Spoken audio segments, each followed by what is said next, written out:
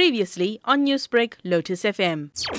The biobank is specifically to store samples of rhino while we can. Back in 2013, we established it as a result of all the poaching that we were seeing in Limpopo, actually, at that time, and wanting to collect material from animals that had been poached and save their genetics in the biobank. So they're frozen in liquid nitrogen and kept for the future for possible reintroduction into the gene pool. When you reintroduce the sperm later on, how does that process work? At the moment, there's various groups around the globe who are working on assisted reproduction in rhino. One in Germany, there's a couple in the States, and also here in South Africa. And we are currently collaborating with a group called the International Rhino Reproduction Collaborative. And we're pooling resources in terms of samples and facilities and knowledge for the reintroduction of any genetics that may be needed either overseas or in South Africa or in certain gene pools around the globe.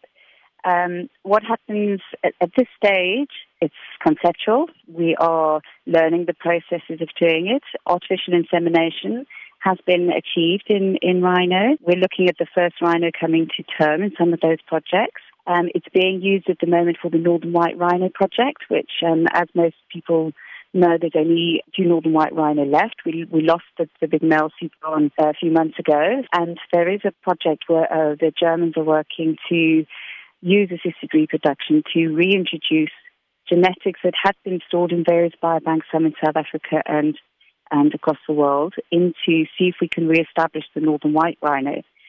So with the advent of poaching in this country and across Southern Africa, it's very important that we do collect and store the genetics that we do have in the current gene pool for the future.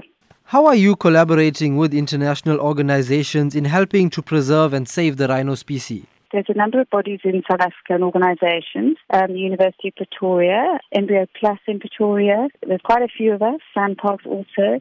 And we are working together with the San Diego Zoo Global to just see how we can pool our resources and make the science, if you like, go forward as quickly as possible for the greater good of rhino. Newsbreak, Lotus FM, powered by SABC News.